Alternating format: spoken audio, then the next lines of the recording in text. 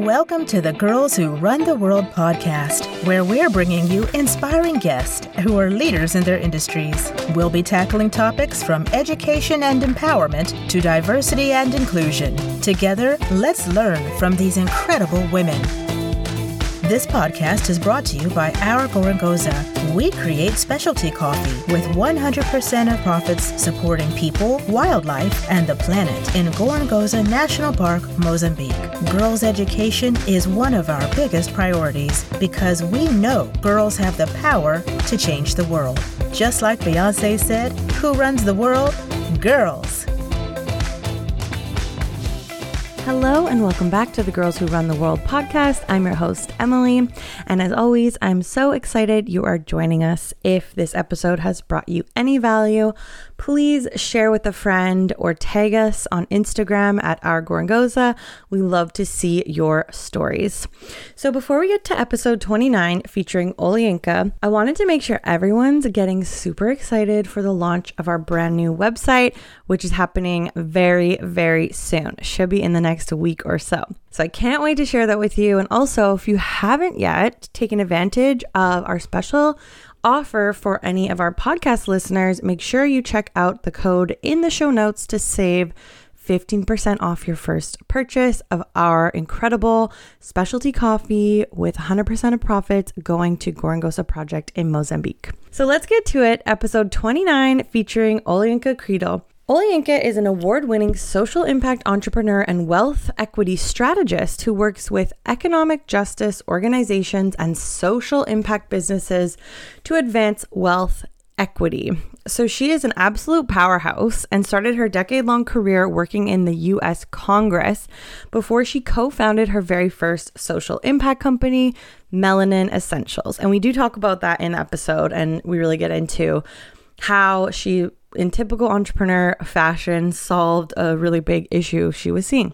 So she has also went on to create national social good movements for Dismantle Collective, We the Change, B Corp, Women CEOs, and Common Future. So this episode, we go into how seeing her father hustle as an entrepreneur really instilled that entrepreneurial spirit in Olayinka.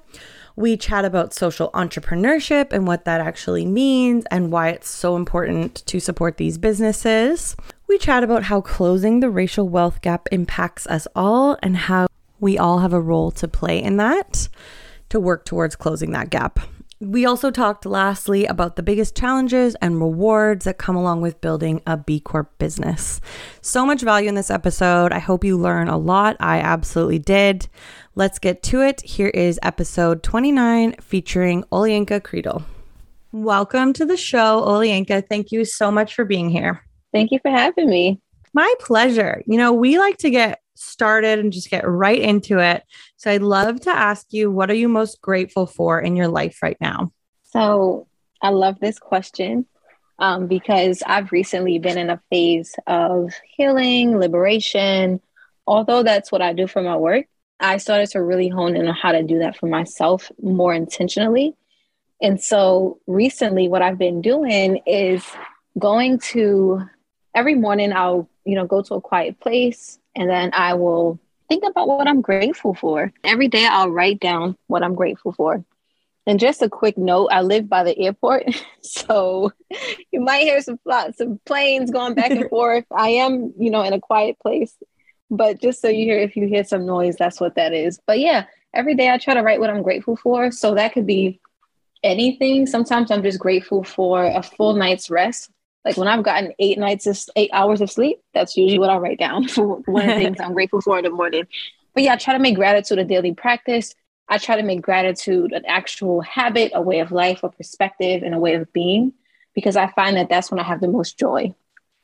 And so what I'm most grateful for, I would say overall, if I don't think about my exercise, just in general, really just having life and having it more abundantly and having healing. And of course, my family, my 3 children, every day, they just bring some new adventure to me and they keep me on my toes, but they also keep me motivated to do the work that I'm doing. And I may feel tired, but they never keep me tired. They always give me energy. So, yeah.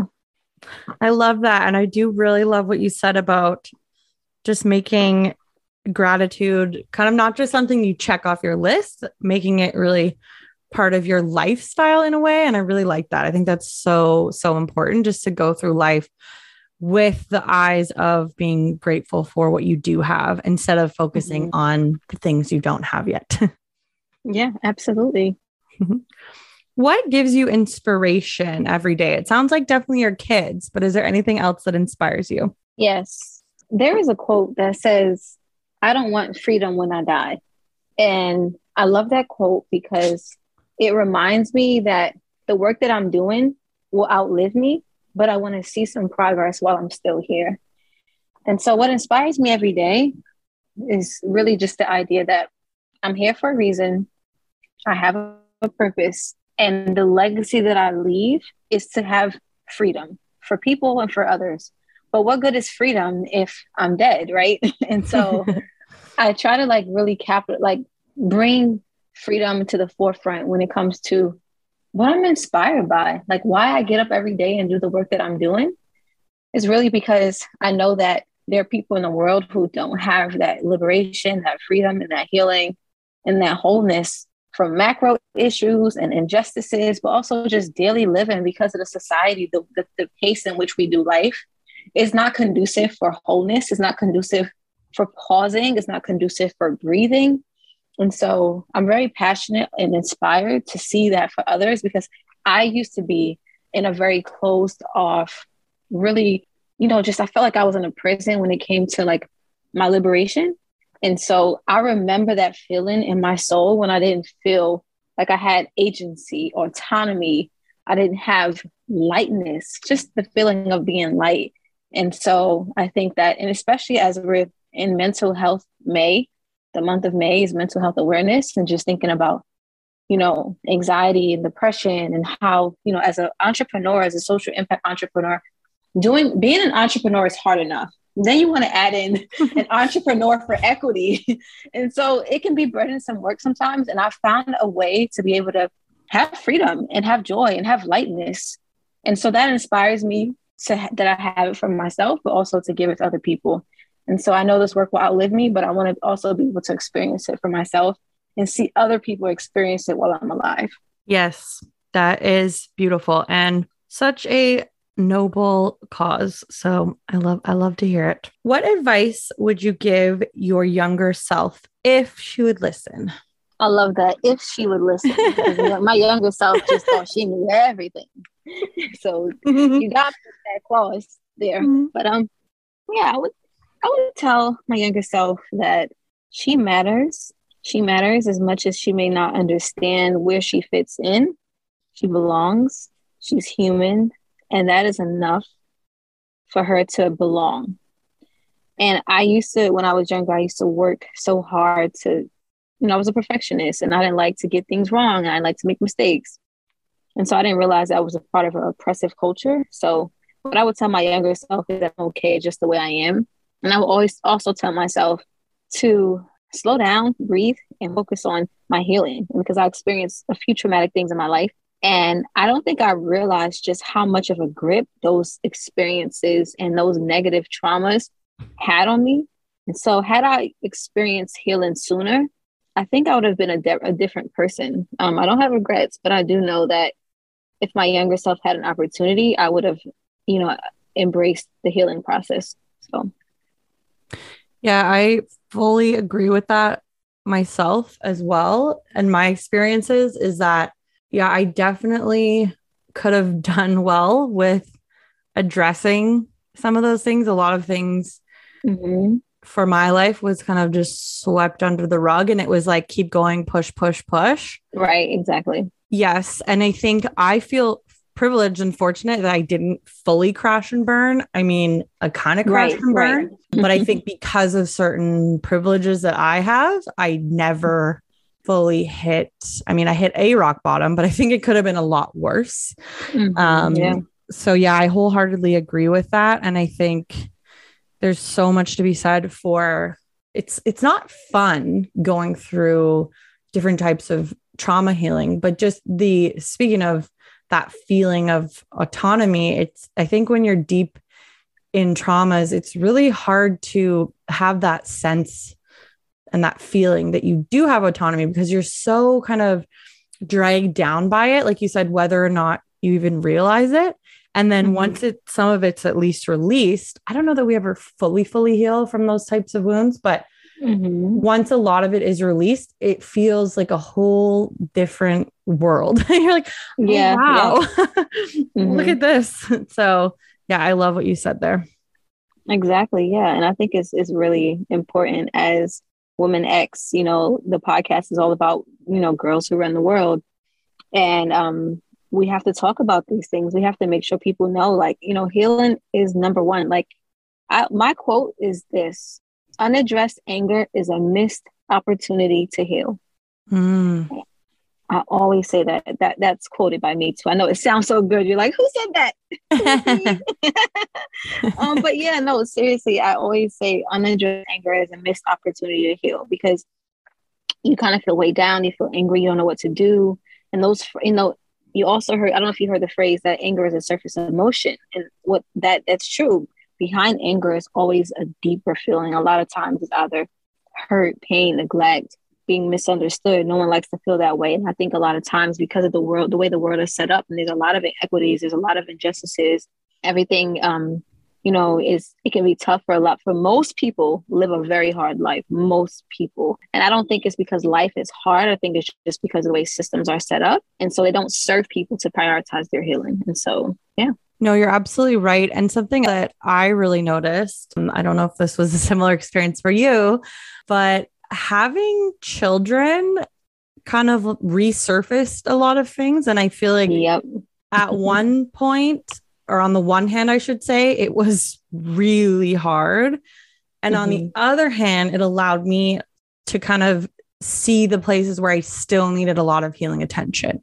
It's like, okay, Emily, this is clearly, this clearly was not taken care of when you thought it was.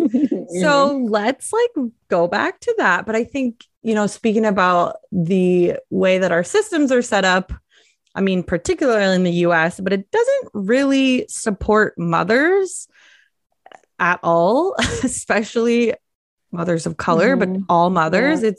It's you're kind of set up to fail.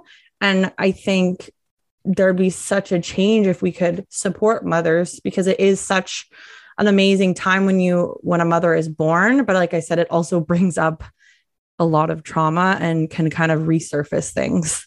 Yeah. I saw this quote the other day, and it was actually on Instagram. They said, mothers, let's just not forget that, especially first-time mothers, but we're essentially doing something very new. Our children have never been in the world. They're growing up. But we also forget that we are also growing up in motherhood. Like we're growing up. We're essentially growing up with our children. We're going through young adulthood, and we're going through older adulthood. Then we go through mid-age, and then we go through older age. And then we're growing up with our children, essentially. And so being gracious with ourselves, but also, like you said, the system isn't set up to really support mothers. And so we really have to figure out a way to normalize things like full-time paid leave, for a substantial amount of time that actually allows a mother to be with her child. And so, yeah, not that we're here to talk about benefits, but that goes along to what you're saying. What's one mantra you like to live your life by? Oh, I'm a woman of mantra. I have mantras everywhere all the time. So I'll tell you the one that's most recent for me right now. My mantra is just show up. Just show up. And what it means, and for me, I would say is I'm in a place in my life where I'm, speaking a lot about Black wealth and wealth equity and the racial wealth gap. And I'm also at a point in my life where I'm personally trying to grow, and I'm being stretched in areas of my mental health, my physical health, and I'm being challenged to go to a higher height. And my personality type is one in which I don't really like to fail. I hate to admit that, because I talk all about dismantling white supremacy work culture and toxic and oppressive mindsets and environments. And so, but part of that is also recognizing when you are also a victim of it yourself, and when you also need to adjust certain habits. And so I just repeat to myself every day, whether I'm going to the gym, because I'm not naturally an athlete. And so having to go to the gym every day, and my trainer is really tough on me, and he's making me do things that I've never had to do before, and I feel inadequate. And I just say, just show up. This morning I was getting dressed and I didn't know if I was going to make it to this event. And I said, just show up. And, every little occurrence, it just reminds me that there's always something waiting for you if you just show up. You don't have to have all the answers. You don't have to have it all figured out. You don't have to be perfect. Just show up, because you never know what's going to be there, what could change your life, what could empower you, who you can meet, what could inspire you, what opportunities may be waiting for you. Just show up, because a missed opportunity is something you can't get back. And so I'm not trying to promote FOMO or fear of missing out culture, but what I'm really saying is know what your priorities are and commit to those, because no one ever regretted consistency. So just show up. That is a good one. I love it. Who or what has been your biggest teacher so far? My children. I was like, I think you might say that. I feel the same. My children. I mean, honestly, they keep me humble. They remind me that I need help, and they remind me that I need healing. And like you said, you don't just survive healing. It's a daily thing. I do this thing called gentle parenting, which is essentially recognizing that your children are humans and just allowing them to learn and not projecting your childhood experiences, good or bad, trauma, on your children, and just recognizing them as human and just speaking with them. And so coming from an environment where I got spankings, my parents didn't sit and actually talk to me about behavior, because gentle parenting says children, their behavior, you shouldn't react to their behavior. You should be curious about their behavior. So I always try to have a curious mindset. And when you're in a curious mindset, you're always in a state of learning and inquisitive behavior. So my children keep me learning every day. They challenge me, but in a good way. It's like I really learn a lot about them and myself through parenting them. Mm-hmm. I love that. And they ask a lot of questions. So a lot of questions that half of the time I need to go find the answers for. So yeah, my 3-year-old started asking the why thing at about 2.5. I was like, oh, we are just starting this. Okay. So I find it's like a fun little challenge for me. I see, how much information I need to give him. And before he's like, okay, I get it, Mom. So it's kind of a fun little challenge for me. I'm like, what information is he going to be happy with here? Let me see. And yeah, sometimes I have no clue. And I just tell him that, like, actually, I'm not really sure about that. And sometimes I'll say, you know who would know a lot about that is your Uncle David or whoever, someone who might know. Yeah. I was thinking the other day, I was saying to my friend, we don't really get to kind of be scientists as much in the same way, because you just Google everything now, like if I wonder something, I just Google it. I don't have to go out and really try and figure it out. It's like the internet will tell me. It's just a whole new world. Yeah. It's wild. So Olayinka, I would love to start by chatting about you told us a little bit, but about your early career journey and what really led you into entrepreneurship. Yeah. I love this question. And so so I would say my career journey what led me, I guess, to start my business and my career journey, I would say it was a mix of divine purpose and environment. My father was an entrepreneur, and not just any type of entrepreneur, but he was an entrepreneur immigrant who came to Brooklyn, New York in the 80s with basically $1 and a dream. I think it was maybe late 70s, early 80s. And so there's an insider joke or phrase in the Nigerian, I guess, culture or career culture is like, you can be a doctor, lawyer, or disgrace. That's basically what they say. That's like the phrase that we say in our culture. And so expectations were high. And so my dad came here, started a business, really successful business. So seeing him grind and create a successful company from literally nothing, I knew early on that it was possible to envision something and bring it to reality, even if it didn't exist. And so, but I'm also an innovator by nature. And so I always went against the grain.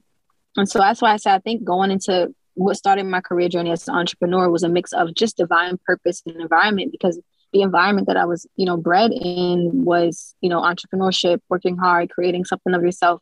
And so I always like to acknowledge when I've had some sort of exposure or privilege into what I experienced and who I am today. And so I did have some exposure and some environmental things that really bred that for me, but then also divine purpose, because by nature, I like to create things. And so when I saw the equity and the wealth gap and that I existed for my company, when I first started to my company, I knew that I wanted to solve that problem, because I realized quickly that, when you're starting a business, it's already hard enough. But then when you realize and you factor in all the different things that make it difficult for Black women, I started to realize like, oh, this is a problem that's way bigger than me. And so even back to my very first job when I worked in Congress, I already knew this was going to be my career field, whether it was like, I knew I was going to do social impact. And so I did that as, a congressional staffer. I've done that as a program director. I've done that as an entrepreneur. So early on, I was like, this is the field I want to go into. I want to address, the inequalities that I noticed from my community. So really, as early as I can remember, seeing my dad hustle and struggle, and I knew right away that things weren't equal for him.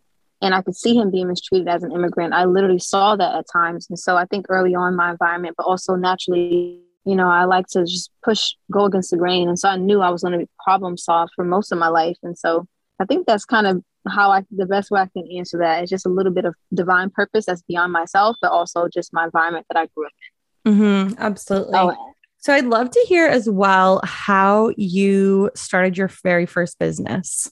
Yeah. So growing up, my first introduction to like beauty products and hair products and just that whole experience was when I was maybe like 9 or 10, and my grandmother, the biggest deal for, Black girls back then was getting your hair straightened, because back then the curly hair didn't really exist. Like Black women didn't wear their hair natural. We didn't wear it curly outside. It wasn't really a thing. So we just always had our hair braided or in weaves, or we would get it straightened. And so it was time for me to get my hair straightened. And there was this thing called a hot comb where it's like an iron comb, and you put it on the fire and let it get really, really hot. And then you take a piece of your hair and you comb it through, and it straightens your hair. Mm.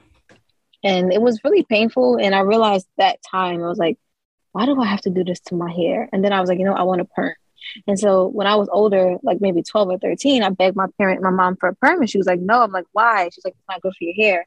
I ignored her anyway, and I got it. And then literally after like 2 years, most of my hair started falling out because it was basically chemicals. Yeah. And I was like, you know what? The things Black women have to do just to fit into society is ridiculous. And so when I graduated high school and went to college, when you're kind of finding yourself, and around that time, it wasn't really like a lot of products. Like you couldn't go into any major store, whether it was a beauty store or whether it was a Target. You could not go into any major store around 2008, 7, 6. You could not. It was impossible. There was no curly hair products. There was no Black hair product section. And so my co-founder and I at the time, we were like, you know what? We're going to do this ourselves. And so she had a background in biology and chemistry, and we started experimenting with ingredients, and we ended up creating something out of nothing. And we really loved the way it did to our hair. And so we started to wear our hair out, and we stopped getting those relaxers and those perms that was like cutting our hair out. And so we started to tell people about it, and we had people on campus trying it out, and it was just like it spread really fast. And they were like, have you heard what Olayinka and Saba are doing?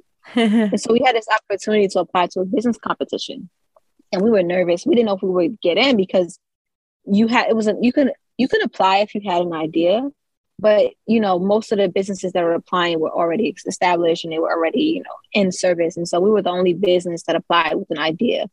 We got in. We ended up getting in, and we were like so shocked. And long story short, we ended up winning the whole competition. Like 6 months later, we became finalists, and we became the top 3, and then we ended up pitching on stage in front of the whole community. We ended up winning the whole thing. And ever since then, it's been like insane, because we got a lot of exposure from that. We ended up getting connected with the B Corp community, and we ended up just being able to talk more about why it's important to include Black women in beauty. And then that's when all these other products started coming out. And so that's kind of how I got started with my first business with creating hair products. It is called Melanin Essentials. And so that's my first business. That's how I got started with that one. That is incredible. I remember when I found out, it's like such like a basic thing for most women is, like most women have some sort of foundation. And I remember when I was it was first brought to my attention that most, beauty brands don't make shades that would match every woman. I was like, that's ridiculous. And how frustrating that must be. So I think it's amazing that you kind of saw this, like you said, it's like a ridiculous problem, but it is an issue that Black women weren't able to find something that can just, enhance natural hair, because you think that would be a given. But that's so cool that you were able to start that, and really just, that's what entrepreneurship is. You see this gap and this problem, and then you figure out what the solution is. And for years it was, a product that can enhance natural curly hair. So Black women don't need to burn their hair off for no reason. Yeah. Yep. Yeah. That's amazing.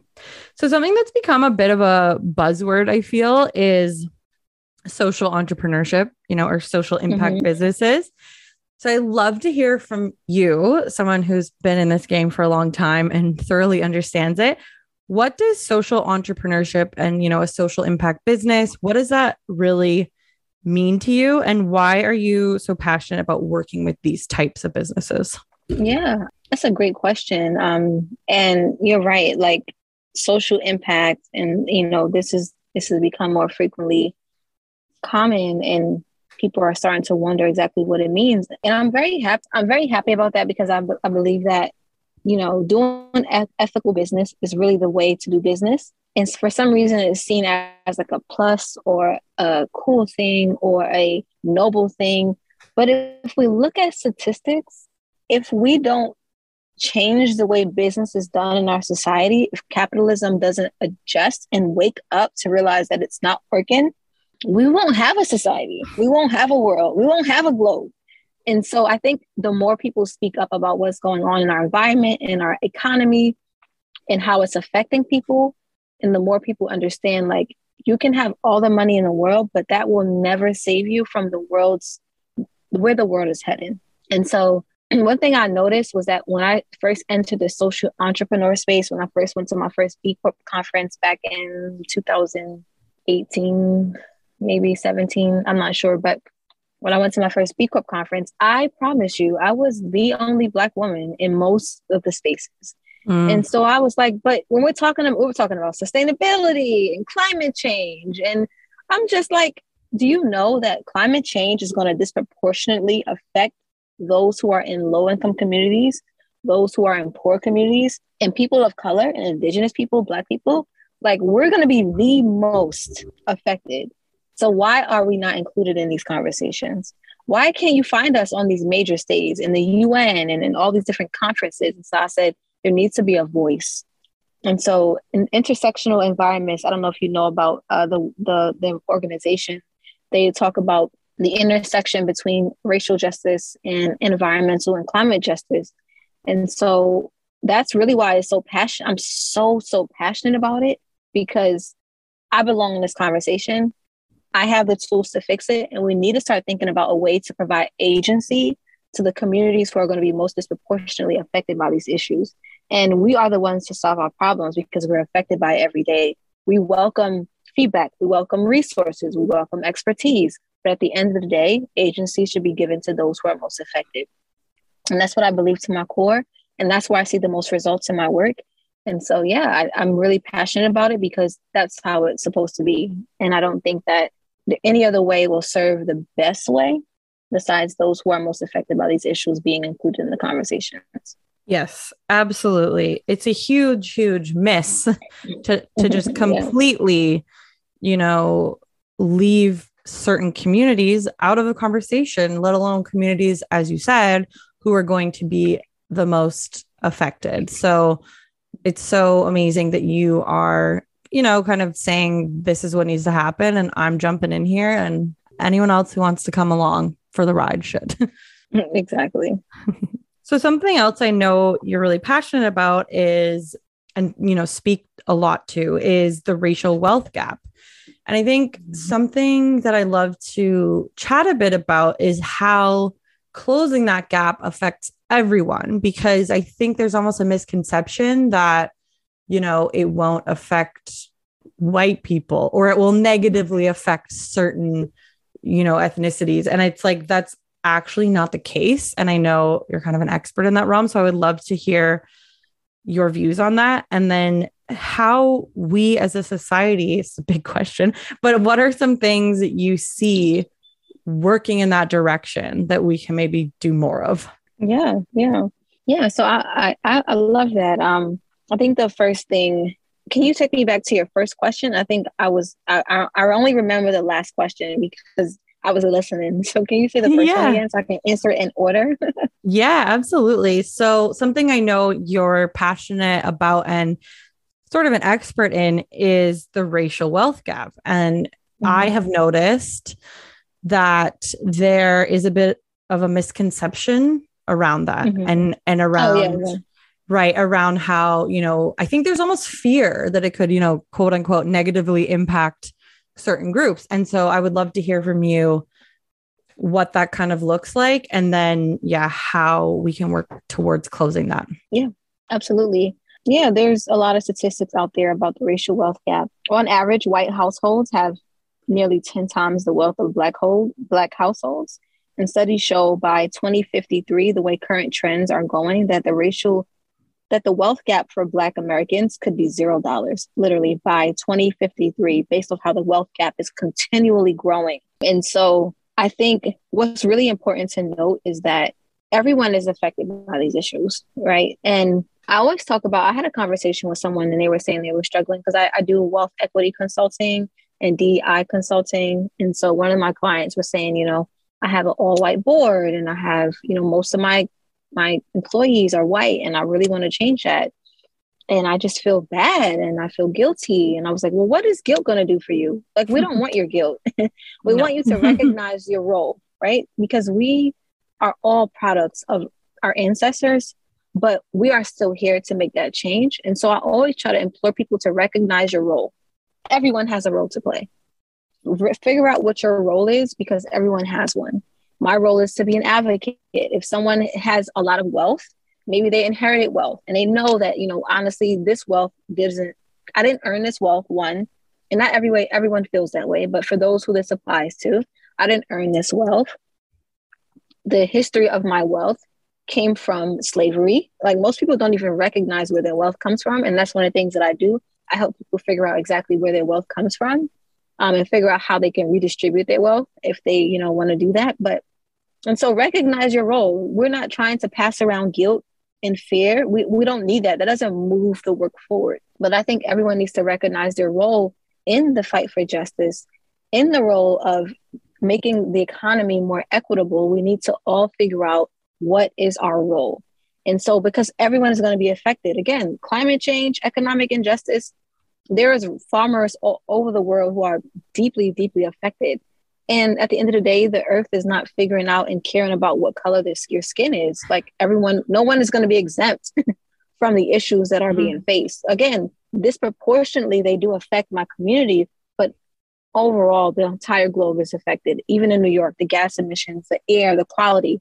It doesn't matter what color you are. If you're breathing in New York air every day, your lungs are suffering, right? Yes.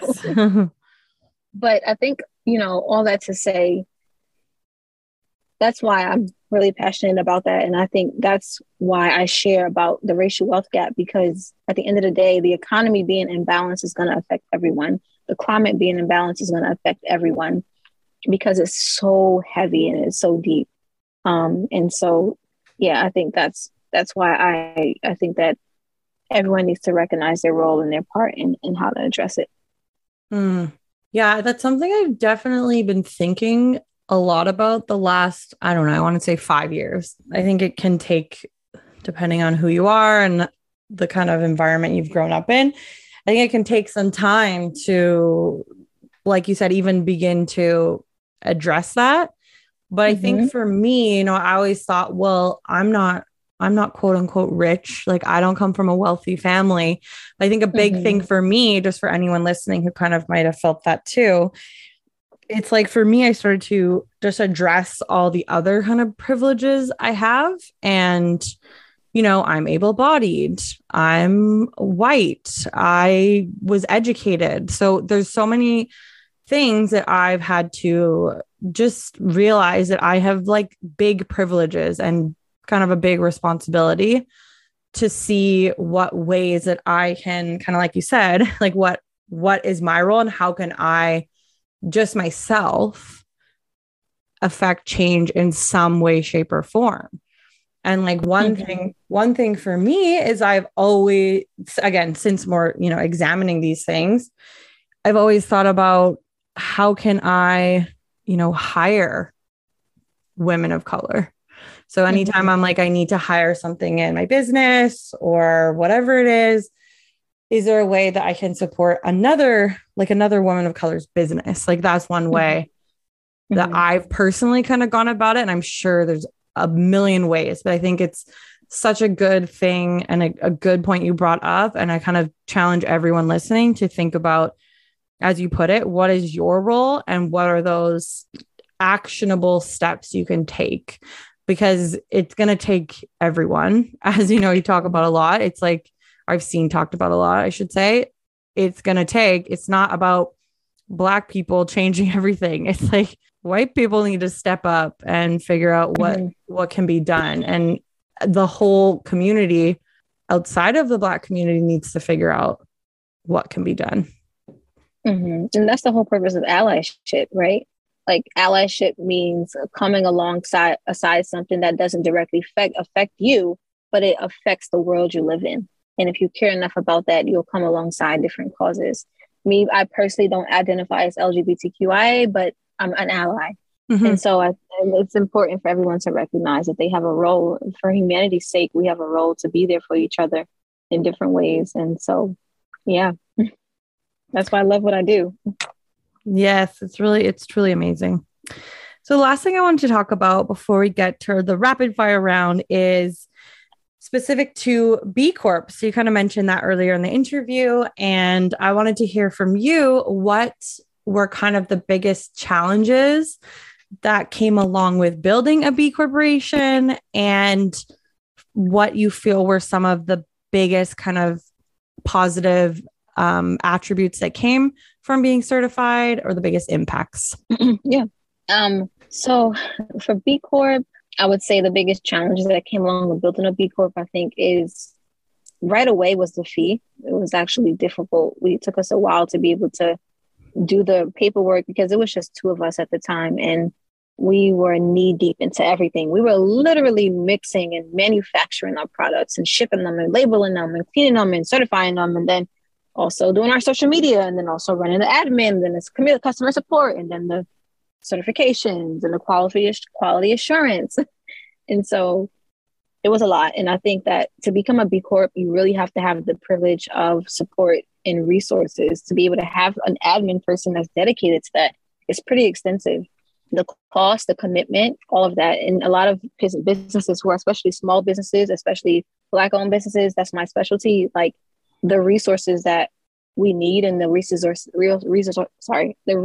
we need and the resources that we have, they're more than likely are not the same or not matched. And so a lot of times you'll find Black-owned businesses are struggling with development for their businesses and scaling their businesses. And so that was a huge challenge for us, is just being able to scale up to that point, to be able to handle what it took to overcome the price, the process, and all that. Luckily, B Corp, they were able to work with us, and they gave us, equity discount as well. And so I actually worked with B Corp, B Lab a few years ago to give feedback and help them with that process. So I'm really proud of that. And I inspired the equity change. So now Black-owned businesses and other businesses that face equity issues, they can actually become a B Corp at a different price. So I'm really excited about that opportunity that is now available for other businesses that can come along. And so that I would say that even answers the questions. What do I feel are the biggest impacts that I found in becoming certified? Yeah, I think that would be it. That would be it, is being able to see other people who come from less privileged backgrounds to be able to to learn more about a social impact business. But at the same time, even though it can come off expensive, we know the price is what it is because it's actually priced at what it should be. Right. People are getting a living wage. We're sourcing clean ingredients. And so that is the price. So people are used to other cheaper prices. But I found that it becoming more accessible to people has been the biggest impact of becoming certified. It's just being able to allow that process to grow and allowing B Lab and B Corp organizations to open themselves up to more accessibility. So that I would say that's my proudest moment of becoming part of the B Corp community. Yes, that's incredible. Such an accomplishment that so many people are going to benefit from. I'm sure already have. So that's awesome. Mm-hmm. Yeah. They have a new program that just came out as well. So I'm really excited about that. And I recommended a few folks to it as well. So very cool. I love that. Well, Olayinka, I wanted to thank you. And before we get into the rapid fire round here, really acknowledge you for the incredible work you're doing in supporting equity and supporting Black wealth and really showcasing what is possible in that community and just supporting people along the way. It's really, really incredible. Mm-hmm. Thank you. My pleasure. Okay. A book that's changed your life. The Body Keeps Score. That is on my list. That's funny. Favorite place you've traveled? Los Angeles, California, so far. I do love LA. Oh, can I take that back? Yeah. Dominican Republic. I went on a vacation years ago and the food was amazing. I'm sorry. Dominican Republic. I feel like the vibe there looks so good. Like, I just feel like it would be fun. Yeah, I would totally go there. Mm-hmm. What's a lesson you've learned recently? It's okay to change my mind. That is a good one. And last one. I know if I could expound since it was rapid fire, so that's why I just said it. And last one, name a woman who inspires you. I'll say myself. I've been through an intense healing journey, and I find that women are afraid to praise themselves in their journeys. And so I have literally been looking in the mirror and like, damn, girl, you're really doing this. Dang. And so that wouldn't typically be my answer, but I wrote that down for this answer because I was like, I am overcoming so many barriers that I placed on myself and that was placed on me. And I just, the woman that I am today, I'm so impressed with her. So I would say myself. I love that. And if you can't be your own inspiration, I mean, I don't know who else can. So exactly. I love that. Well, thank you so much. And I want to make sure everyone listening goes and follows along. So where is the best place to get in touch with you? Everything is at Olayinka Cradle. So my website, olayinkacradle.com, where it talks about all my initiatives and businesses, my social media, my Twitter, my LinkedIn, everything is at olayinkacradle.com, OLAYINKA, and then my last name, CREDLE. Everything is at my name, Olayinka Cradle. Amazing. I'll make sure to link it all up for everyone. Thank you again so much. Thank you for having me. It was a pleasure. Me too. My pleasure. Thank you so much for tuning in to the Girls Who Run the World podcast. If you enjoyed this episode, please share it with a friend who would love it. Leave us a 5-star review and hit that subscribe button so you never miss an episode. To learn more about Our Gorongosa, head over to ourgorongosa.com and find us on social at Our Gorongosa.